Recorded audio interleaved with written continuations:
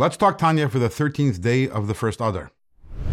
So in the last few days, we've been talking about mevachenle, the idea of crushing the ego, as an antidote for timtum halev, for a person who is feeling emotional unresponsiveness, numbness, apathy.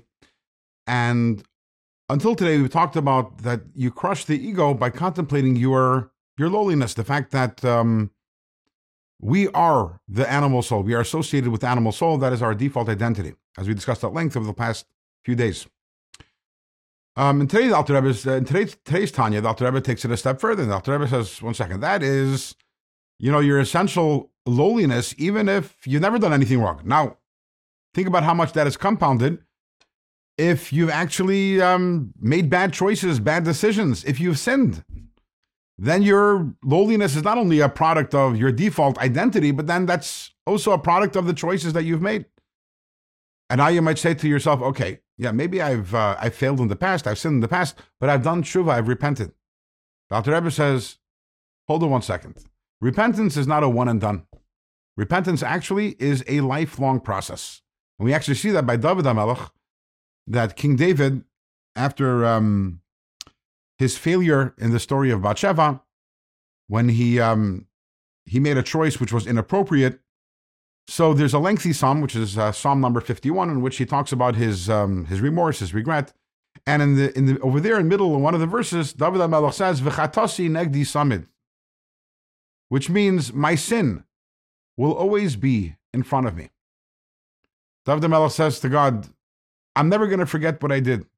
I'm always going to be aware, always going to be cognizant of this sin that I have done. And the obvious question is why? David HaMelech did teshuvah, you do teshuvah, and you move on. Why do you have to have that constant awareness of the sin?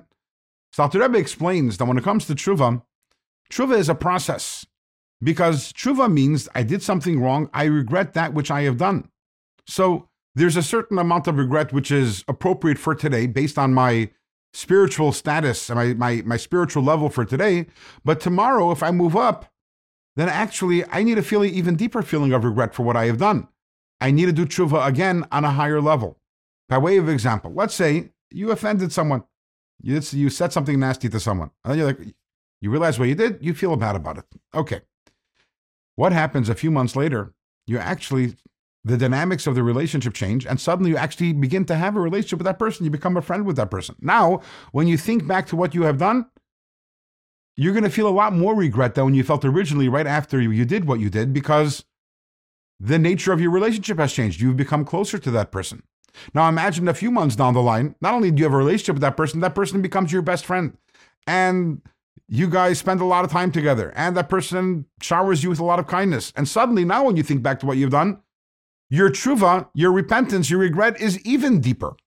And the same thing is supposed to be in terms of our relationship with God. We mess up, we sin, we say, God, I'm sorry, and we feel it, and it's genuine. But 6 months from now, when my relationship with Hashem improves, and when I become even closer to Hashem, I'm supposed to now actually go back, revisit what I've done, and now do a higher level teshuvah, feeling even deeper regret. And the same thing is 6 months after that. So the fact that right now, the Alter Rebbe says, the fact that right now I'm feeling timtum halev, I'm feeling stopped up, I'm not able to experience the emotions, the feelings of my neshama, it's very possible the reason is because of the sins that I did maybe a long time ago. And maybe even I did teshuvah for them. But now I'm at a place and time in my life where I need to do a higher level teshuvah because I'm in a higher place. Or maybe even the Alter Rebbe says, in heaven, they're denying me the ability to feel the emotions because they feel that I'm stagnating. I need to reach a higher spiritual level and then do teshuvah once again. In tomorrow's Tanya, we're going to continue with even more mevachenle, even more tools how to reach a place of a crushed ego.